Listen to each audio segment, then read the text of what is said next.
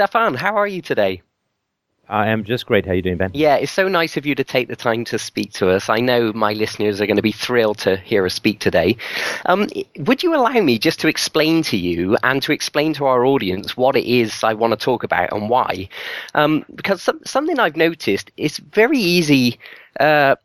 It's very easy to agree that there's all sorts of problems with government and the government's evil and why should they steal our money from us and all this stuff. But something that's a little bit more tricky that people want to understand is what is the alternative? How would the world work if we didn't have government? And that's what I want to discuss today. Is that okay? Of course, yeah. It's a great topic. Fantastic. So let's begin with your book, Practical Anarchy, which I think is fantastic. Would you tell us about it? Why did you write it? Well, of course, when you looking to shift a fundamental social paradigm, you get questions, which is, what on earth are you talking about? How on earth could this possibly work? Are you, in fact, quite mad? And these are all very good, very useful, and frankly, very wise questions. Human beings change basic social paradigms at great risk. I mean, yeah, maybe you'll get an enlightenment, maybe you'll get a renaissance, or maybe you'll get Nazism or communism or the French Revolution. Or maybe you'll get the American Revolution. You know, it's sort of like rolling the dice. So whenever we talk about changing society in any fundamental way, it's really good for people to be cautious. 'Cause I think societies that weren't cautious about that didn't do a lot to pass their genes on. So I think we come by that caution honestly. And so I wanted to write a book exploring some possible ways in which state-provided functions could be provided in the absence of a state. Because I think we all can understand that all other things being equal, we're better off without the government. I mean, if we could find a way to have roads and national defense and help for the poor and the sick and the aged and education of the ignorant and so on, provided without the coercion of taxation, without the risk of a centralized agency that can send the entire resources of the country into a war, without the threat of national debts, fiat currencies, unfunded liabilities, all of the corruption and mess that goes along with the state, if we can find a way to provide services without the state, we're morally better off. I believe we'll be practically and pragmatically much better off as well. But of course, there is a lot of caution, so I wanted to write the book. It's sort of a companion piece. The first one is called Everyday Anarchy, just pointing out how we really relish a lack of coercion in our daily lives. And if anybody came in and said, you now have to get married to whoever the government says you have to get married, and you have to go to school wherever the government says you have to go to school, and you have to have an occupation that the government assigns to you, and you can only have as many children as the government says, we'd be appalled. I mean, we would just view that as monstrous. And yet, in various other spheres, we consider it perfectly natural. So in our everyday life, we love the choice of voluntarism, but then when it comes to a social sphere, we freak out a little. Now everything has to be completely different. That which I value in my personal life, I cannot support in society. So really that was the major impetus behind the book. Right, fantastic. So one of the objections that I've noticed that people immediately raise, some people say that it's human nature to have a hierarchy. It's human nature for some people to rise to the top and dominate others, and it's just kind of in our DNA. You know, we're animals, and that's just the way it is, and so therefore we're never gonna, just be equal. So, what's your view on that? Well, of course, it is a natural objection to the idea. And now remember, of course, a free society, and I'm going to use that in a cheating way, synonymous with a stateless society. But a free society is not a society that has no hierarchies. Hierarchies are completely fine. I tend to drive my 4-year-old daughter around, not vice versa. And when I go to the dentist, I don't tend to argue a lot with how she does her work. So I don't argue. So I have no problem deferring to the expertise of people who know a lot more than I do, which is just about everyone about everything. So there are hierarchies if you become in a free society, if you want to become a plumber, I imagine the way it's going to work is you're going to apprentice with someone, and that plumber is going to know how to do the plumbing thing, and so he will be telling you what to do, and there'll be hierarchies and all that. So it's not a lack of hierarchy that we're looking for in a free society. It's simply a withdrawal of coercion, of coercive hierarchies. The state, of course, is a hierarchy based upon coercion, and that's the major problem, is the violence, not the hierarchy. There'll be hierarchies without violence, but the hierarchies with violence are morally egregious and pretty catastrophic in the long run. But if people say, well, it's just human nature, then they have a great degree of difficulty answering some questions, right? So obviously up until, say, the 16th or 17th centuries, people would say, well, it's human nature to own slaves. Everywhere you look throughout history, all across the world, everybody has slaves. And so it's human nature. If you were to go back to even further back, and at a time where there was pretty much perpetual conflicts, perpetual war, well, it's human nature to have perpetual war. Or, it's human nature to subjugate women, or if you look back to the Incan civilization or other civilizations, well, it's human nature to sacrifice infants, by throwing them into a bay filled with sharks or splitting their skulls open on some altar. And so the problem is, if whatever you say human nature, whenever you say that, all you're being is very conservative and extremely unimaginative and don't have a sense of history. We have progressed an enormous amount since, the Ten Commandments were written down several thousand years BC. We have come a long way from that. I mean, in the Bible, of course, you were continually exhorted to rape the women of the cities you conquer and kill all the men. And we don't really do that so much anymore. I mean, we have terrible wars occasionally, but that's not generally the way things happen. So there is progress. So human nature is just a way of saying, well, what is a reflection of some absolute or fundamental in the species, but then you can't really explain how it changes so much all the time, and it changes across different cultures. Is it human nature to wear a sari or a habib? I mean, who knows, right? I mean, just all local cultural differences. And the other thing that's true as well is that if the state is a natural product of human nature, then why do we need to cloak it in such moral sentimentality? So for instance, it's pretty common, I'm a vegetarian, but it's pretty common for people to eat meat. But they don't eat meat saying it's for the good of the cow. Basically, if asked, they say, well, we're at the top of the food chain, meat tastes good, and I can afford it. So there you go.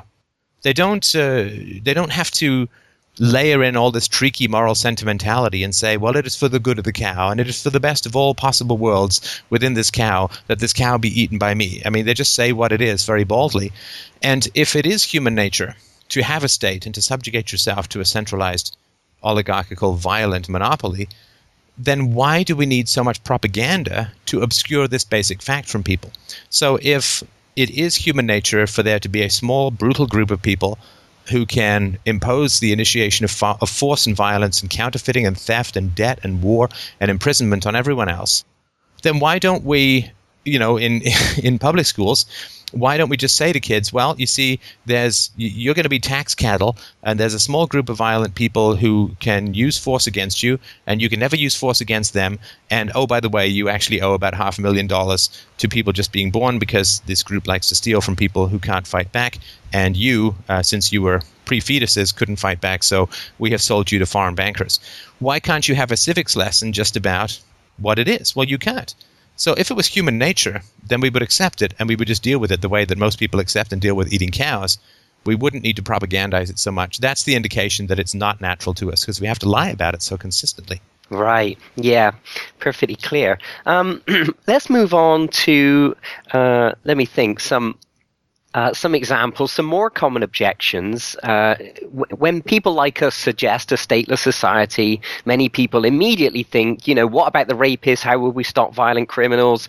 Everyone would be robbing each other and murdering each other and raping each other, etc. And so, could you kind of give us your thoughts on that? Well, I mean, there's two possibilities. Either that is fundamentally true, and then what they're saying is it is human nature to use violence for selfish advantage, right? Whether it's rape or theft or killing or whatever. This guy bugs me. Shoot him in the head. Now, if it is human nature, though, to use violence for advantage, for personal, immediate, short-term gratification of desires, of lusts, of whatever it is, well, that includes the state, right? I mean, we don't have angels, a separate species. We're not ruled by lizard men.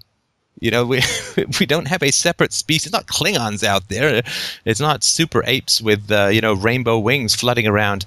They're the same people that you say will use violence to satisfy immediate lust the moment they can. Well, those people are going to be ruling us. Do you really want to give those exact same people nuclear weapons, aircraft carriers, bombs, counterfeit capacity to print as much money and type whatever they want into their own bank accounts? Of course not.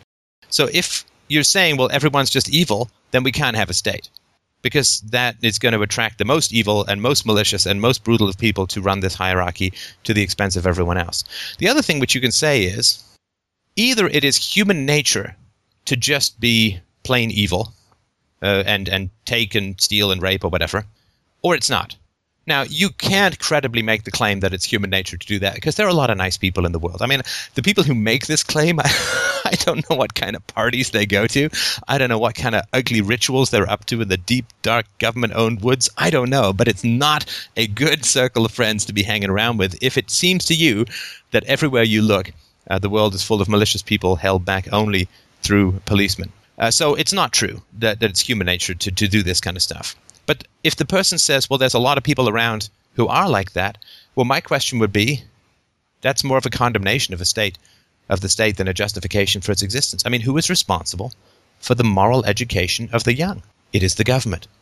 It is the government and it is religion that is responsible for the moral education of the young. And so if there are lots of people who are out there who are really bad, well, the government has to take that rap.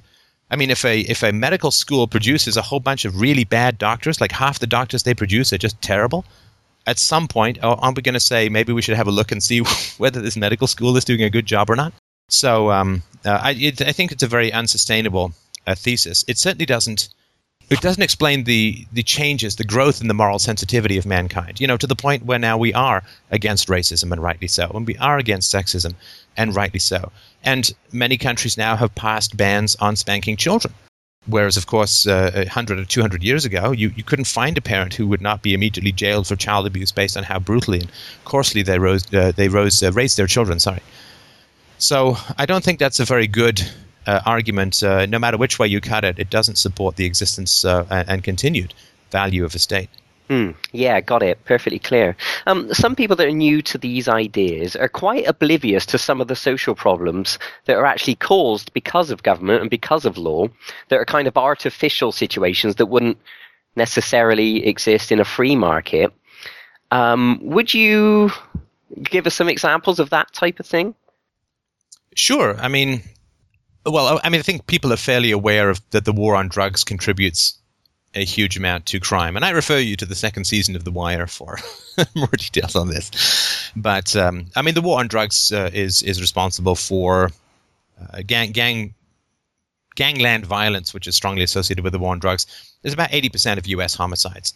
There was no mafia in the United States until Prohibition. That's when the mafia came across. There was no mafia in the 19th century. So the moment you start banning things, all you're doing is creating very lucrative profit centers for organized crime. And so the more that you ban, the more crime you create. I mean, it's kind of counterintuitive, right? I mean, if I ban candy bars from my house, I don't end up with more candy bars in my house. But that's not the way it works in society. In society, it's quite the opposite. That which you ban, you end up with a lot more of. And now drugs are easier to get than ever, and it's actually easier to get drugs than it is to get alcohol for young people. So that hasn't worked at all. And it's impossible. Sorry, go ahead. It's impossible to ignore this as a factor when talking about how society, how problems might be solved in a free society. It's just so important to remember the problems that are created, because of government, isn't it? And it can't be ignored as a factor. And you can actually you can trace this quite well and quite empirically as well. So the worst areas in the world tend to be those most controlled by governments. I mean, obviously North Korea is a complete nightmare existence of perpetual police state, executions, murders, midnight raids, the concentration camps, starvation, and it's all government all the time.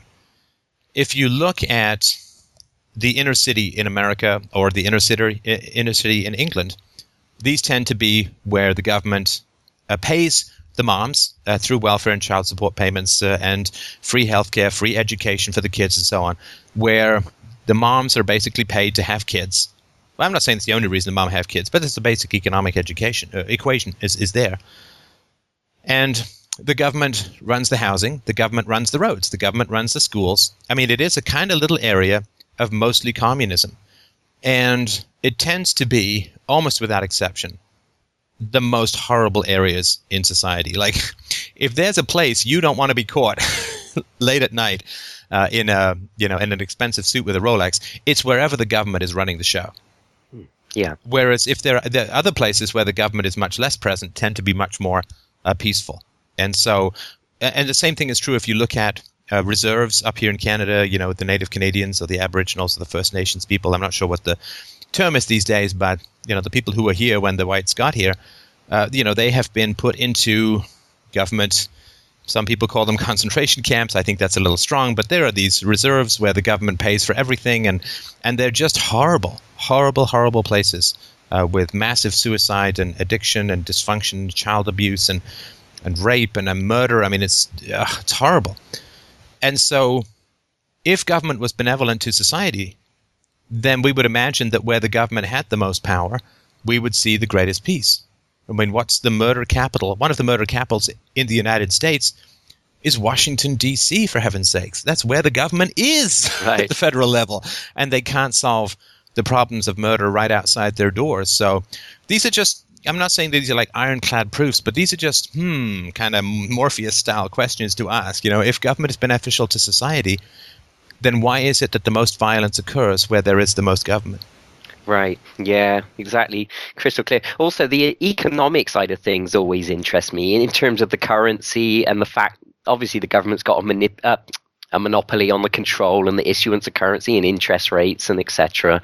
And it's very popular to complain about the Federal Reserve or the central bankers, but for me, it's not the banking system. It's the fact that we're forced to use that banking system that's the problem. Because of course, if we weren't forced to use it and weren't forced to pay taxation, we could use alternatives and we wouldn't have to suffer the terrible currency itself.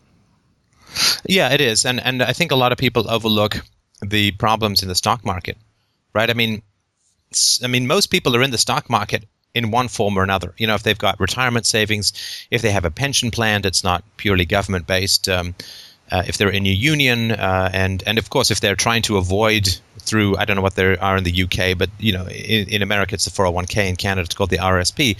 If you invest money for your retirement, the government will not tax it. And so you're basically just hiding your livestock from the wolves. And so there are so many people who are in the stock market who just plain don't want to be there. And if they could have a choice, they wouldn't. So that's sort of one reason. So much money gets herded into the stock market that you ended up with this bloated and monstrous financial sector, which causes all kinds of problems, which we can either get into or not get into. But it's got nothing to do with the free market. Nothing to do with the free market at all. In the free market, voluntarism is the key. You shouldn't have to give your money to a stockbroker. Otherwise, some other guys in blue suits will take it away from you. I mean, that's just a shakedown. And the vast majority of what goes on in the stock market is the result of that fundamental shakedown. The first shakedown is forcing all these people into the stock market who don't want to be there. And the second one is that people go into the stock market because of inflation, because their money keeps getting eroded every year, every year, every year. And national debt, of course, is just deferred inflation for the most part, because people are probably going to try and print their way out rather than the default. And so because your money is being eroded, you have to find most people who are reasonably intelligent financially are going to want to find some investment vehicle that is going to counteract the effects of inflation.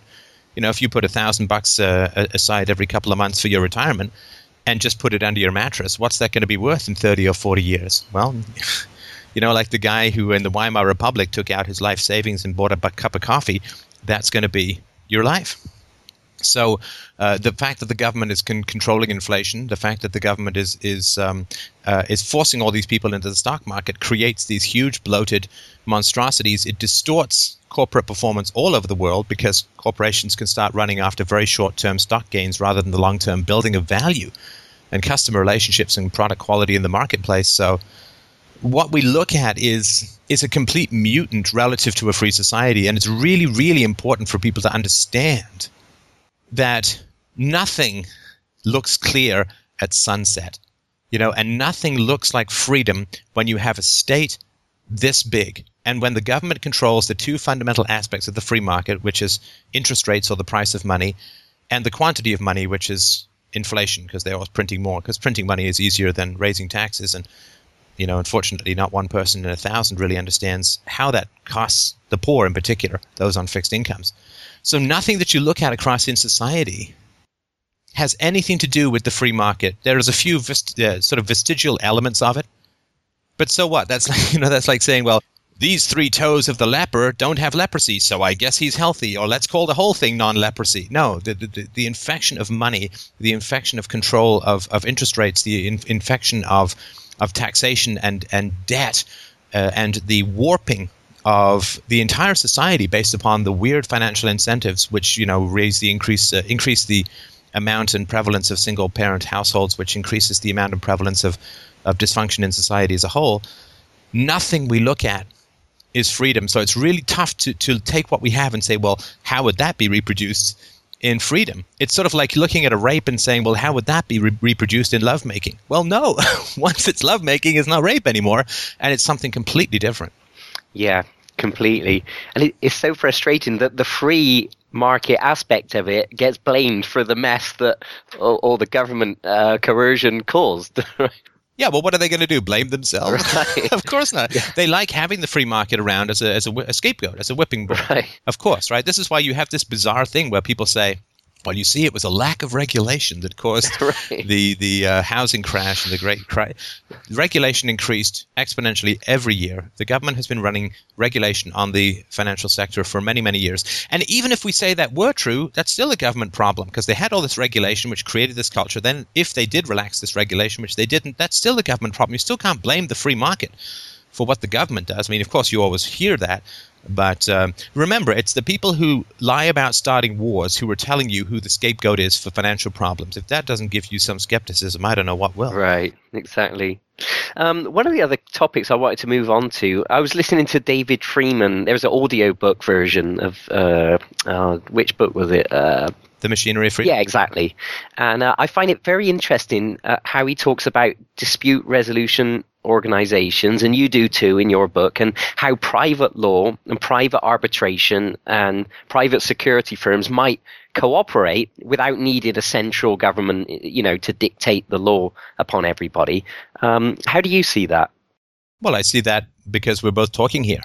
Like, we're both talking here, which means that you and I don't belong to the same internet service provider. Right. And yet our internet service providers, without having a law passed by the government, are willing to exchange TCP/IP packets, right? The same thing if you go to, fire up a cell phone in Venezuela, you'll be able to call. I mean, it may cost you, but you'll still be able to call because the cell phone companies are exchanging data. I mean, Facebook, you can use your Facebook login on a variety of platforms, and they're happy with that, APIs and all. I mean, openness in that is pretty key, because if you try to isolate yourself from the general trends of the business world, unless you have an unbelievably great case and can make it the bid to be the new standard, it's not really going to work. I mean, just imagine trying to say, I'm going to start an internet service provider company, but I'm not going to use IP, and I'm not going to use TCP/IP. I'm going to use something else. People are like, why? What? Well, it gives me 5% better performance. Not on zero data, it doesn't. Right. So I mean, that's. Or if you say, well, I want to start building railroads, railway trains. And what I want to do is, I think that the axles are too close together. I'm going to widen them by 8 inches so that it gives it better balance. It's like, well, which tracks is it going to go on? Well, no, these trains are going to be so good that everyone's going to widen their tracks by 6 or 8 inches to like, no, they won't. So just go with the standard that is, because it's so much more efficient. Right. It's most advantageous for us individually to cooperate with each other than to be stubborn and not cooperate, right?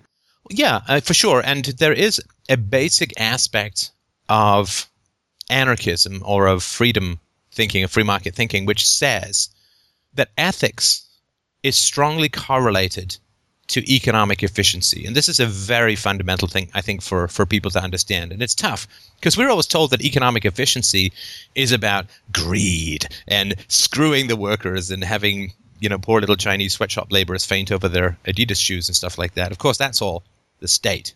But economic efficiency is highly correlated to virtue.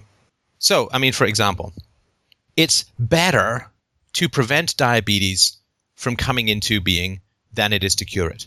And it's not just better like it's economically efficient and so on. It's like morally better. Because if you let yourself get diabetes, if you have kids, then that's going to interfere with your time with your kids.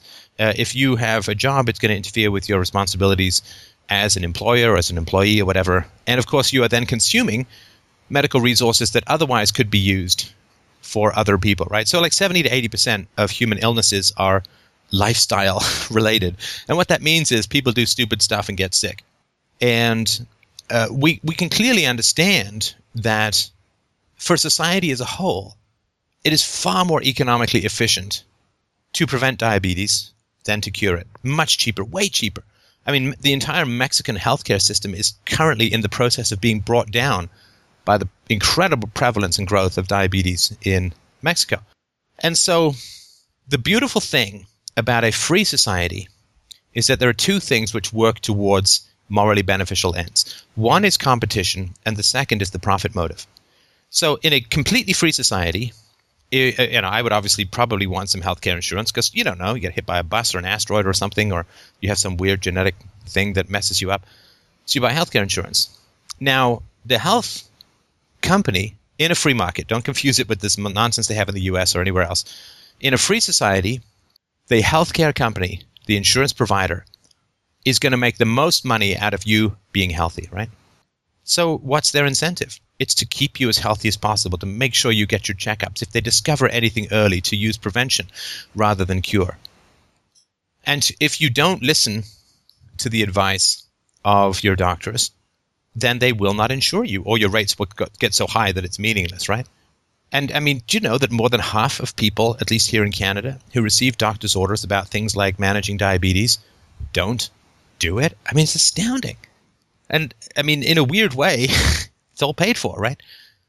So in a free society, competition and the profit motive and insurance all combine to make sure that you're going to get the best possible outcome, which also happens to coincide with the most moral outcome. So for instance, if you think about the Twin Towers on 9/11, as I know a few libertarians have over the years, but if you think about the Twin Towers in 9/11, there was an insurance company and there was the US government. Now, the insurance company lost, I can't imagine how many hundreds of millions of dollars or more, billions of dollars, who knows, on the fall of the Twin Towers.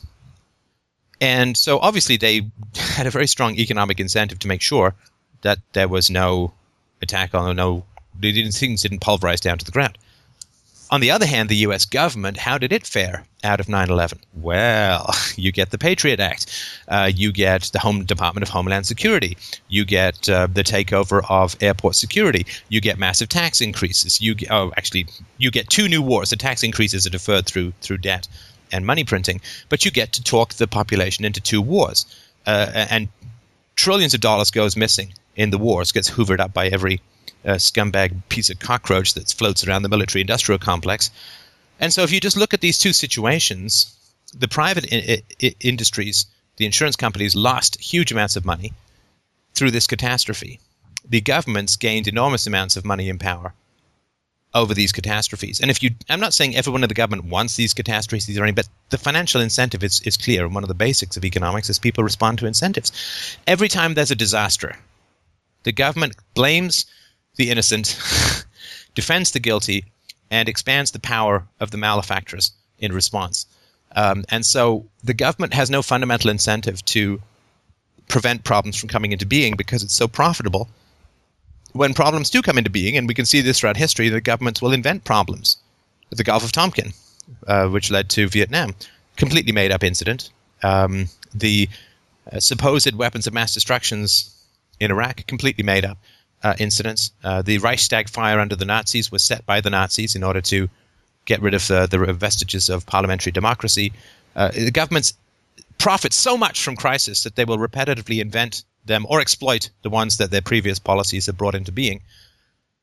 And this is just not how we want society to be incentivized. Look, if there's mayhem, death, and destruction, I get lots more money and power. I mean, that's just not how we want it. But this is the way the state is. You can't escape it because it has monopoly violence, and rather than competitive voluntarism. And its profit, unfortunately, is catastrophe. I mean, I didn't see the police departments in any age in history working really hard on shoplifter prevention measures or home security alarm systems or anything like that. That was all provided by the free market. And it was provided by the free market because the police is pretty much useless. I mean, anybody who thinks, my goodness, without the police, boy, everybody would just be stealing everything, don't understand that the police can't help you if you get stolen anyway. As the old line goes, when seconds count, the police are hours away. Right. I mean, it's always after the fact. I mean, they can't prevent you from getting mugged, and they can barely ever catch anyone who mugs you. They can't prevent you from getting stolen from. They can barely catch anyone who steals from you.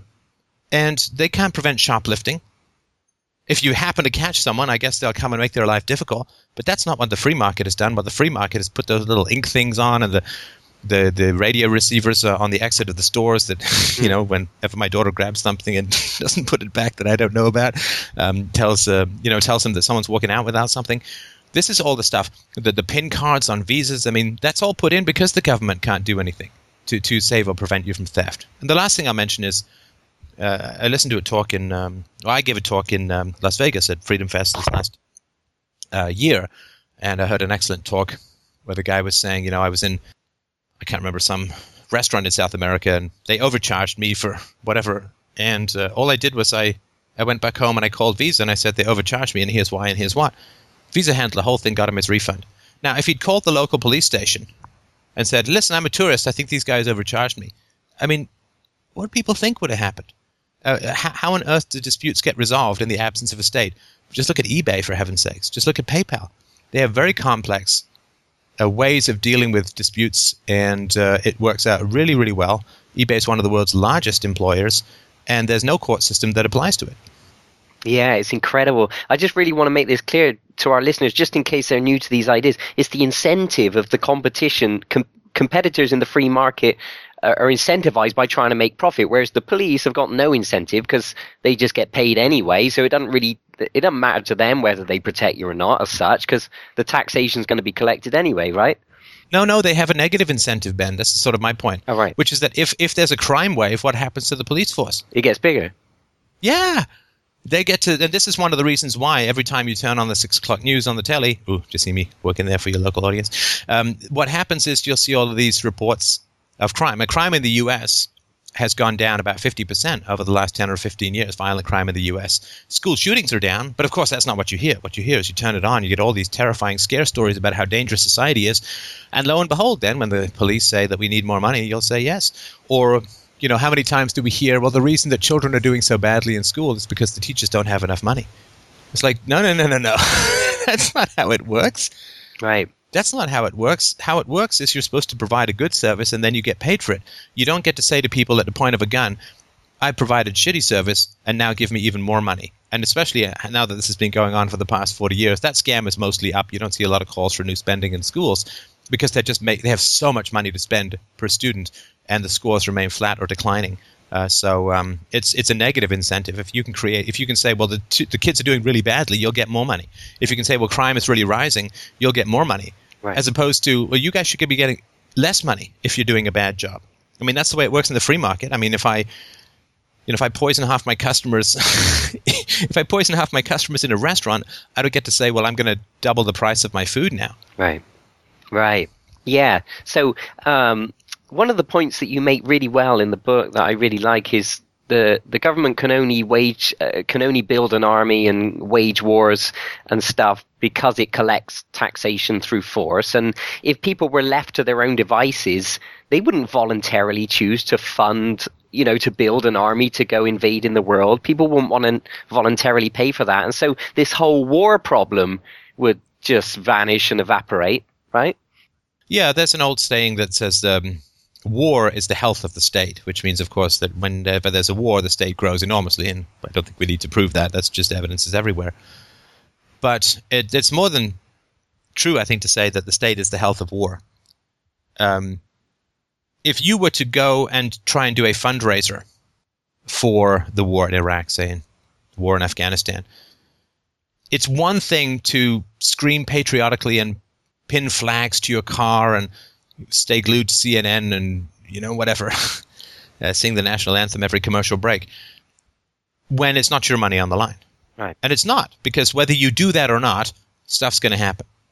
Right? The government's going to do what the government's going to do. I mean, Congress's approval rating in the U.S. is at about 6%. What does that mean? Nothing. They still keep doing what they're doing, still keep gaining more and more power. So if you had to go and make the case, and you had to go and say, listen, I want you to send me £45,000 for a war. And people would say, well, things better be pretty damn desperate, and you better have a pretty damn good case if you want £45,000 of my money to go and fight some war. And you'd really have to make a good case. It would have to be ironclad. And there'd be a whole bunch of other people who would say, I can solve the problem for £40,000. Well, I can solve the problem for £30,000. There'd be a bidding down, as there always is in these kinds of situations. And someone else would say, hey, you know what? Pay me £10 and I'll go find out if there really is a problem or not.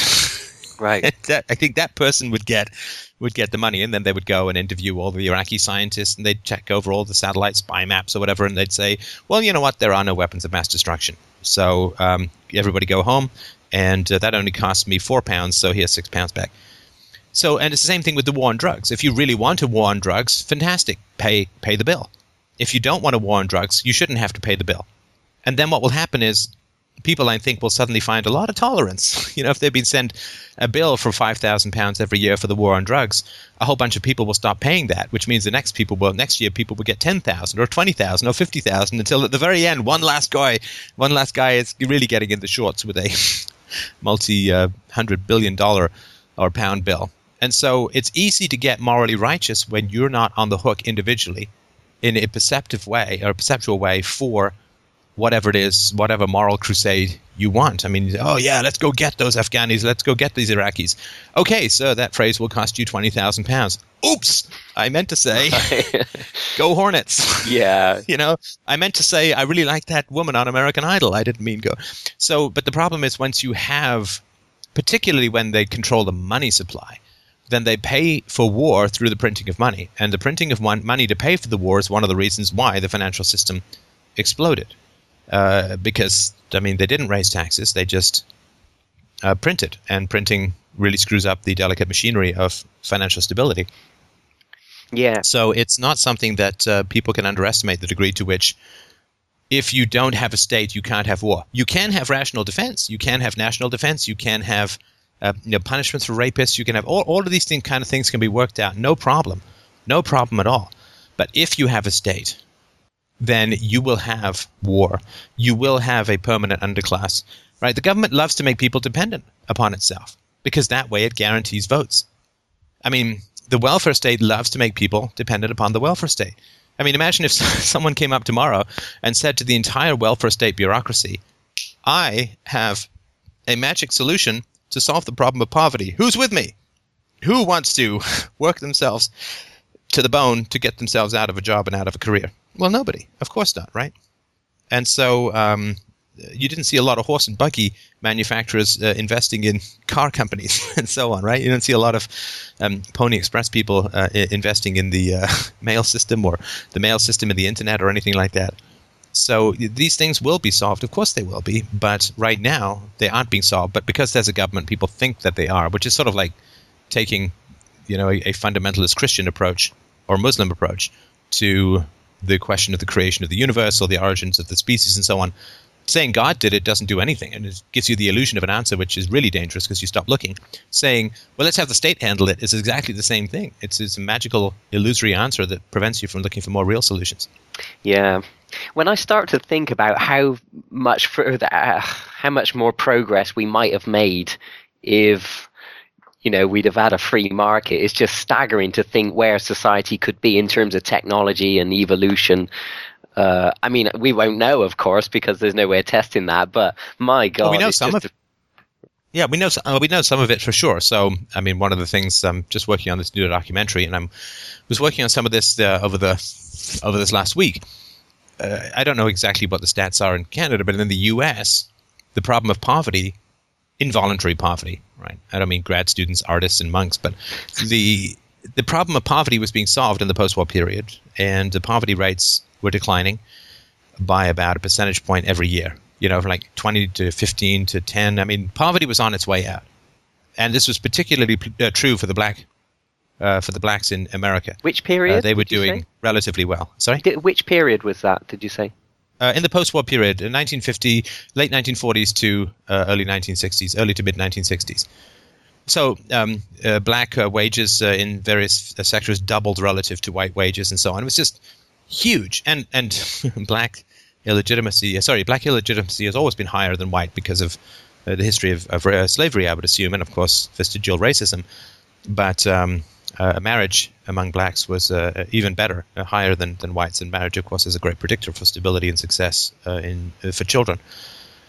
And so we know for sure that unless an asteroid had hit the world, turning us all into nuclear atomic shadows, that the problem of poverty would have been largely solved probably by the late 1970s, and we would not have an underclass.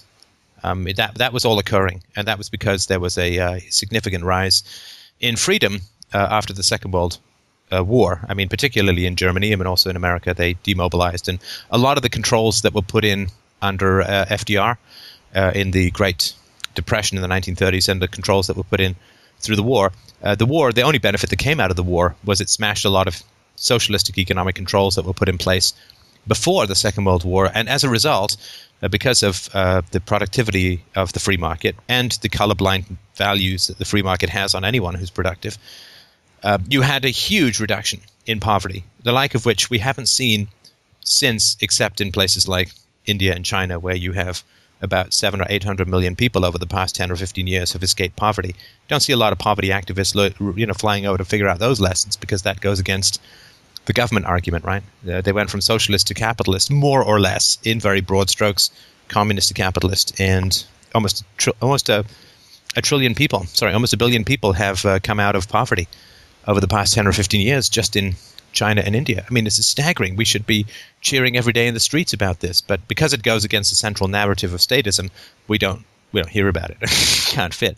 So we know for sure that there would have been almost no involuntary poverty left in the West if we had not put in all of the welfare state programs, Great Society programs, and all of that. So there's some things we do know, though, of course, that's just following existing trends. We certainly don't know. I mean, we might have teleportation now. I mean, who knows, right? But we could be free rocket ships to Mars in every second box of cornflakes. Who knows? But we do know some things for sure, that the reason we still have all this poverty, which is sad and critical and is only going to get worse because all of the deficits and debts the governments have accrued, is deferred taxes, deferred poverty. So even though we still have about the same number of poor as we had in 1960, except we have all these national debts that are much higher, so it's going to get a lot worse. So those things we know for sure. We would have almost no poverty left. Right.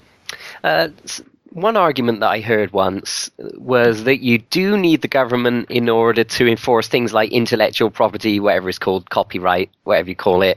And the example that the person cited was something like Apple computers or a car manufacturer or whoever. They need to rely on the fact that they can research something and protect that, and otherwise they wouldn't be able to create the iPad, etc., because it wouldn't have been viable. And so what's your response to that argument? Well, I mean, there's lots of ways to respond to it. I mean, if you want to protect your intellectual property in the computer realm, I mean, you can encrypt it. You can you can make sure you never release the source code. I mean, there's things that you can do. Look and feel of a software. I mean, what is it now that Apple says that they have a monopoly on rounded corners on phones? I mean, this is starting to. I mean, what are they going to impound the Etch-a-Sketch next? I mean, it's kind of ridiculous, right? And Apple, of course, like most companies, didn't want to get involved in this stuff to begin with. Apple didn't do a whole lot of patent trolling early in its history. It's just that they got hit with a bunch of lawsuits from patent trolls, and as a result, they ended up doing this stuff in the same way that Microsoft wasn't really interested in government, and then they ended up getting hit by these monopoly stuff like IBM before them from the Department of Justice, this antitrust stuff, and then they got all kinds of interested in government, and shortly after that, Bill Gates left, holding his nose, I'm sure, from all this nonsense politics that they had to get involved in. So it obviously, it's kind of silly for people to just say, well, I can have everything that's with rounded corners, or I have a trash can on the desktop screen, and that's mine now forever. I mean, that's all kind of silly, and there's no particular limit to how that goes. But like most things, when people look at the state, they look at the visible, quote, benefits and not any of the hidden costs. So, for instance, sure, okay, we can let's say, I don't think it's true, but let's say that the iPad came about because of intellectual property. Fine, okay, no problem.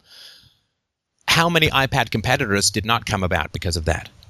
Right? How many small companies said, "Ooh, we'd like to get into tablets," and then they went and talked to a lawyer who said, "Well, I'll need about $5 million just to research the patents for you." And they went, "Oh man, forget that." How many times do companies use this as a club to keep smaller, more nimble, more creative competitors out of the market? How much do we know?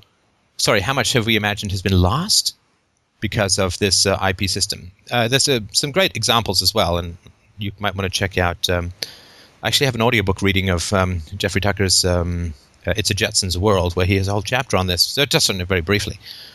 You can actually see quite clearly the countries during the great classical period of musical creation, you sort of post-medieval, pre-industrial revolution, the countries that had the strongest intellectual property laws regarding music produced almost no great music. Because everybody was so scared of, trying to create some song that might have been a ripoff of someone else or whatever. And I think one of the songs that Men at Work did like 30 years ago was still being sued about. I mean, it's just horrible. And whereas the countries that had no IP laws regarding music came up with the most amazing stuff, the most wonderful stuff, the stuff that's really lasted the test of time. So it not having this stuff seems kind of counterintuitive. I mean, I'm certainly an example that I can certainly keep a roof over my head and body and soul together, and I give everything away. I don't charge for interviews. I barely ever charge for speeches. I don't charge for my books. I don't charge for membership on the message board or for any of the podcasts or videos. I don't even have any ads. So it can work. Who was it? Radiohead released an album where it was pay what you want, and they did fine with it. So it can work.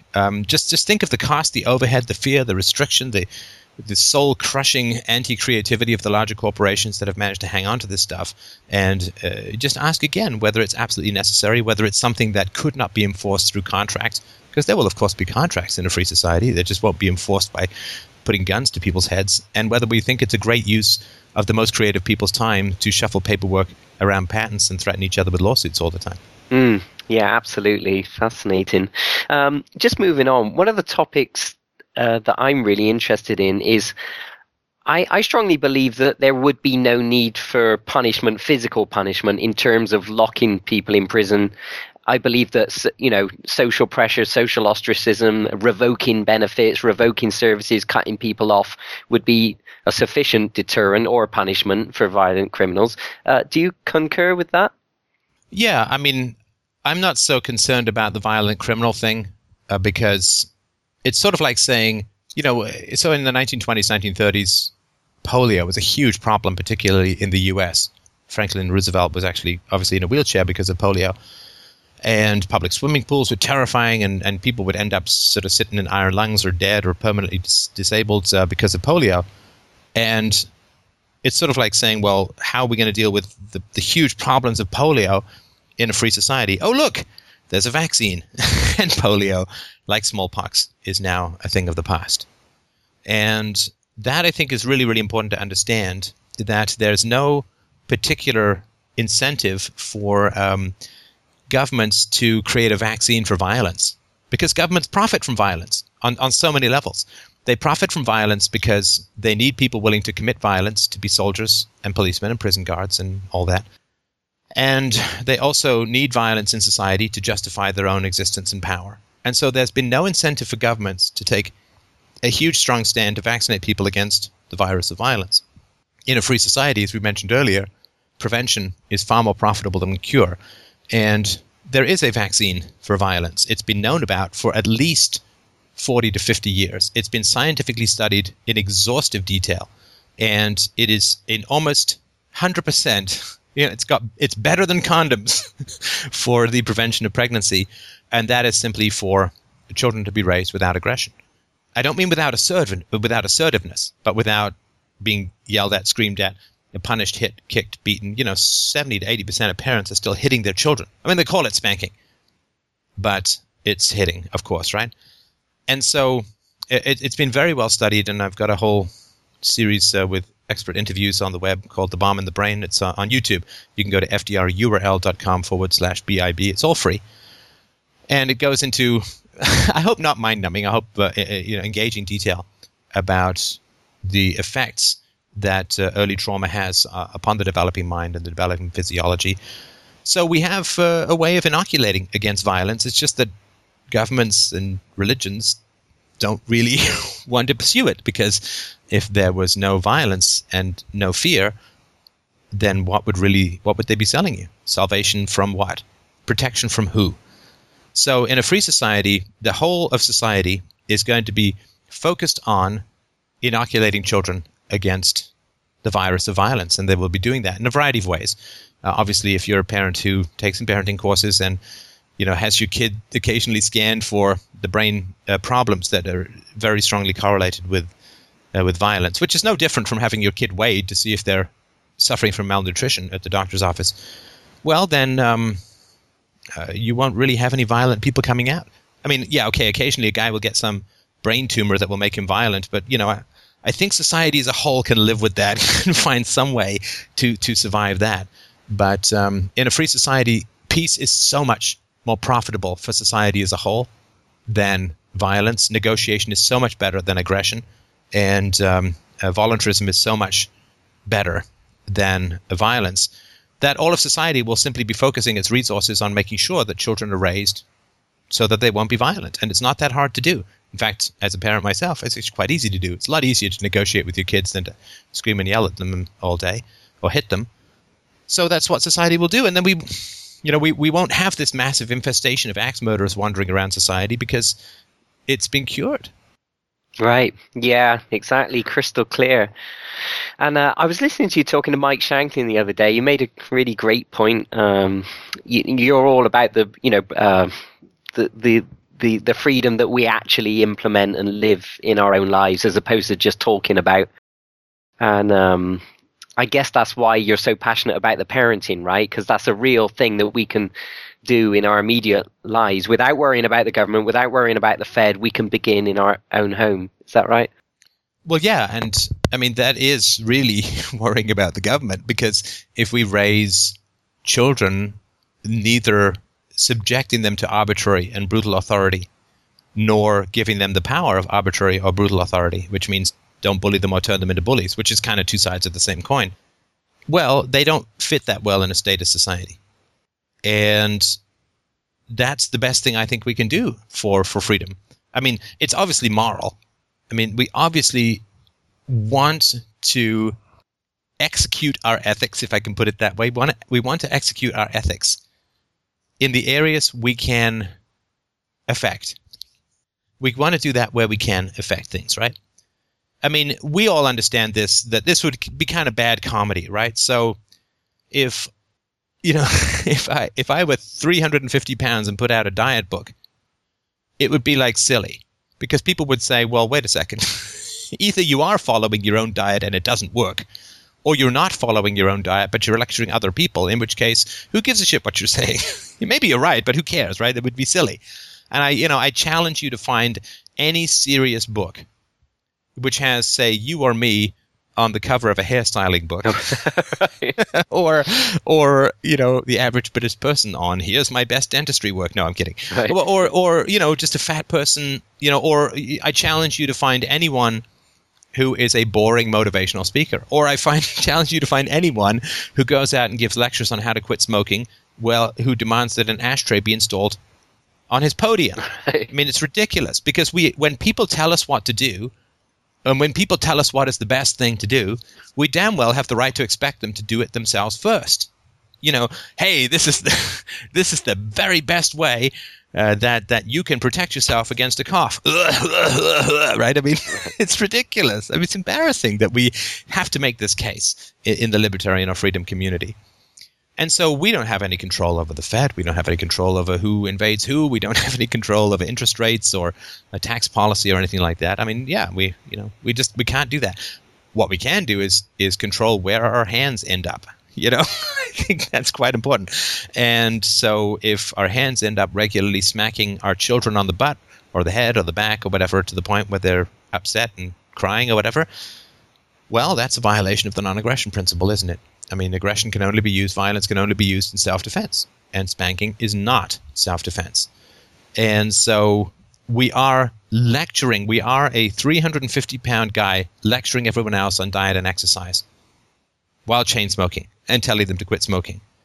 And if we don't understand as a community how ridiculous we look, then we really are doing a huge disservice to the ideals that we espouse. We need to, as a community, dedicate ourselves to non-aggression in the spheres that we can control, not in the spheres that we can't control, because that's just ridiculous.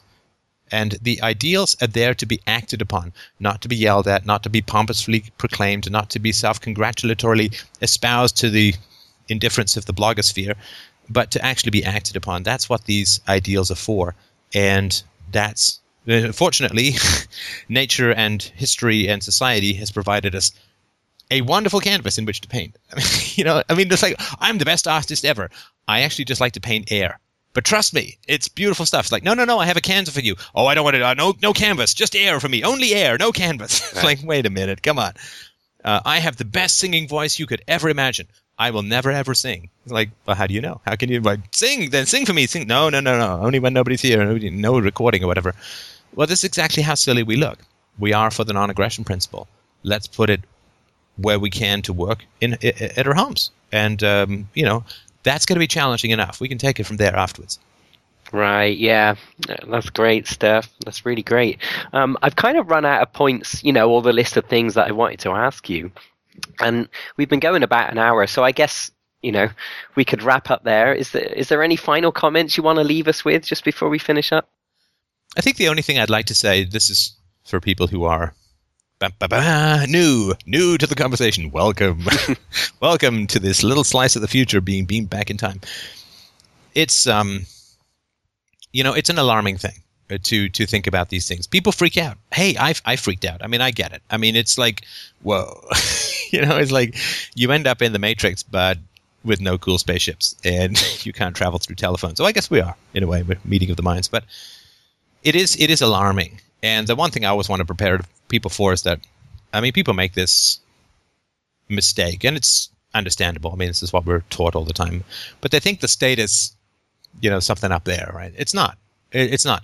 The government only exists because we, the slaves, are willing to attack each other.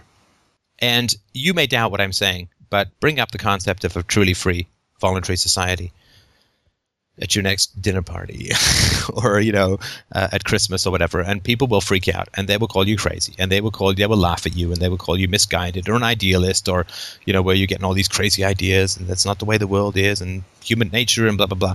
And if you keep pushing it, then people will almost inevitably get very angry with you, and they will attack you. And it is actually that attack which is the state. The attack that we are willing to inflict upon our fellow slaves is the only thing that gives the master his power. I mean, they can't control us. There's very few of them, and there's very many of us. They are the grasshoppers to our ants. And so they can't control us.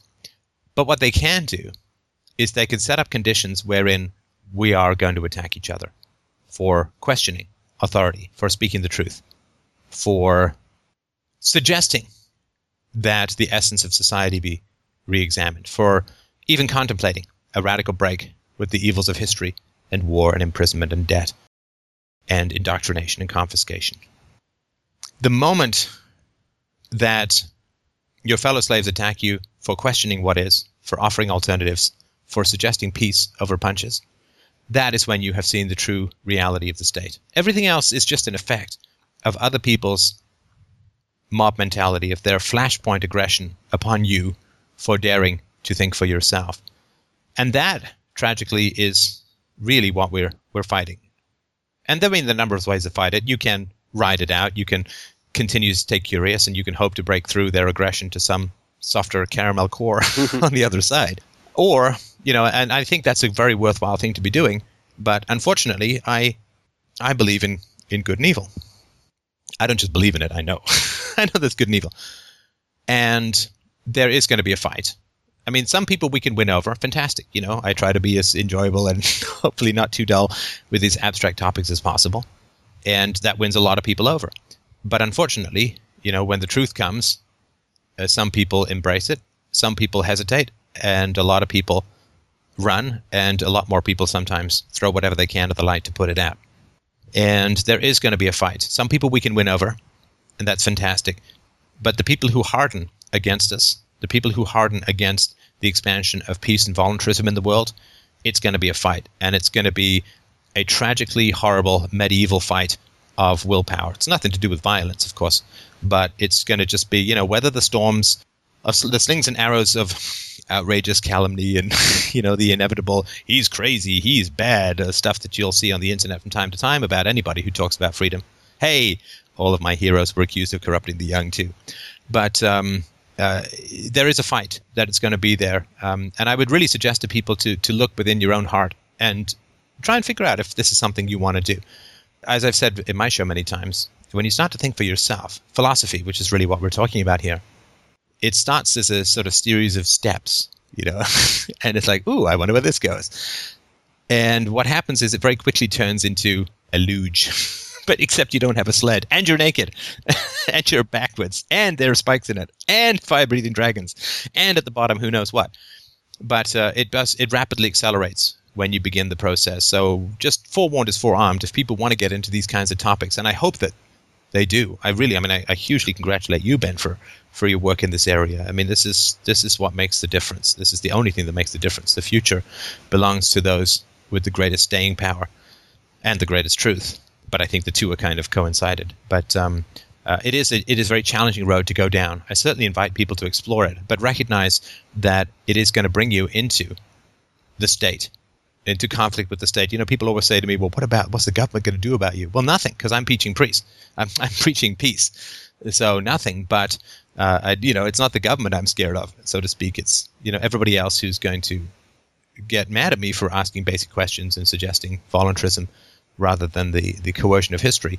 But that is what is going to occur for people if you keep going. I hope that people will. I'm glad you do, but that is how it shakes out, and it's better to know ahead of time than to be surprised by it. Yeah, sure. I feel very encouraged by the amount of social events that seems to be increasing, because when there's that social element and the fun and, all that type of thing with people that share these common values, that seems to me like it's going to be more sustainable and it can grow on that basis. Yes, and I also think that the focus on what you can act on is much more inviting for women. And no movement can survive for very long, or certainly can spread without the involvement of women. And I think women have a healthy skepticism about the windy words of abstract dudes and are looking for, can we put these tires on the road at some time and take them for a spin? Well, of course, I think this is why I think about 40% of my listeners are women, which I think is pretty high for a libertarian philosophy style show. And I think that's because, I got a whole book about relationships, and I'm really focused on child raising and so on, because that is, I think, where the healthy, non-abstract, rubber meets the road aspect of women can really help the movement and keep us out of, hey, I wrote another blog post about the Federal Reserve. Are we any closer to freedom yet? Yeah, right. So I think that could be very helpful as well. Exactly. Have you seen the Voluntariist Vixens page on Facebook yet? No, I haven't. Is that Vixens with 3 X's or? No, just 1 X. But I'm doing my best. Fantastic. I will spread that in the video and podcast of this. Yeah. Let's just mention your books, and I know you accept donations. You don't get paid for any of this. You're speaking to me for free. You speak on YouTube for free. There's no ads. The books are free, and so if people want to donate to you put in a lot of effort and energy in order to bring us this information. And so I'd encourage people to donate. I donate every month because I highly value what you do. So, just tell us the web address and stuff. Oh, thanks. What you do is you send an email to kidneys@freedomainradio.com. And interestingly enough, a man with a van and a spoon will come by and extract one. We appreciate a minimum amount of squirming, if you don't mind. And also, if you could lay down a little tarpaulin in the front hallway, that obviously helps with the cleanup. And we can get a fair amount for that on the black market. So kidneys, no, I'm just kidding. Just go to freedomainradio.com. There's a donate tab. And you can sign up for a couple of bucks a month or whatever people like. Hugely appreciated because, I'm grinding my way through this documentary. So it eats money like a Coke habit. Actually, I wish I just developed a Coke habit rather than do a documentary. I think I'd be better off. Although the visions would probably be about the same. But thank you very much. And for people for my listenership who want to get to your work, where should they go best? Oh, benlowry.com. I'll do an edit and put it on the screen as well, if you like, if that'd be easier. Fantastic. Yeah, cool. Steph, thank you so much for your time. We're all looking forward to the documentary. I can't wait to see that. And so, we'll all keep our eyes peeled. And thanks for talking. Hey, I'll send you the first 12 minutes after this. You can have a look at a draft. Oh, brilliant. That'd be fantastic. Thanks, Ben. I appreciate your time. Take care. Bye for now. Stay strong, brother. Bye. Bye.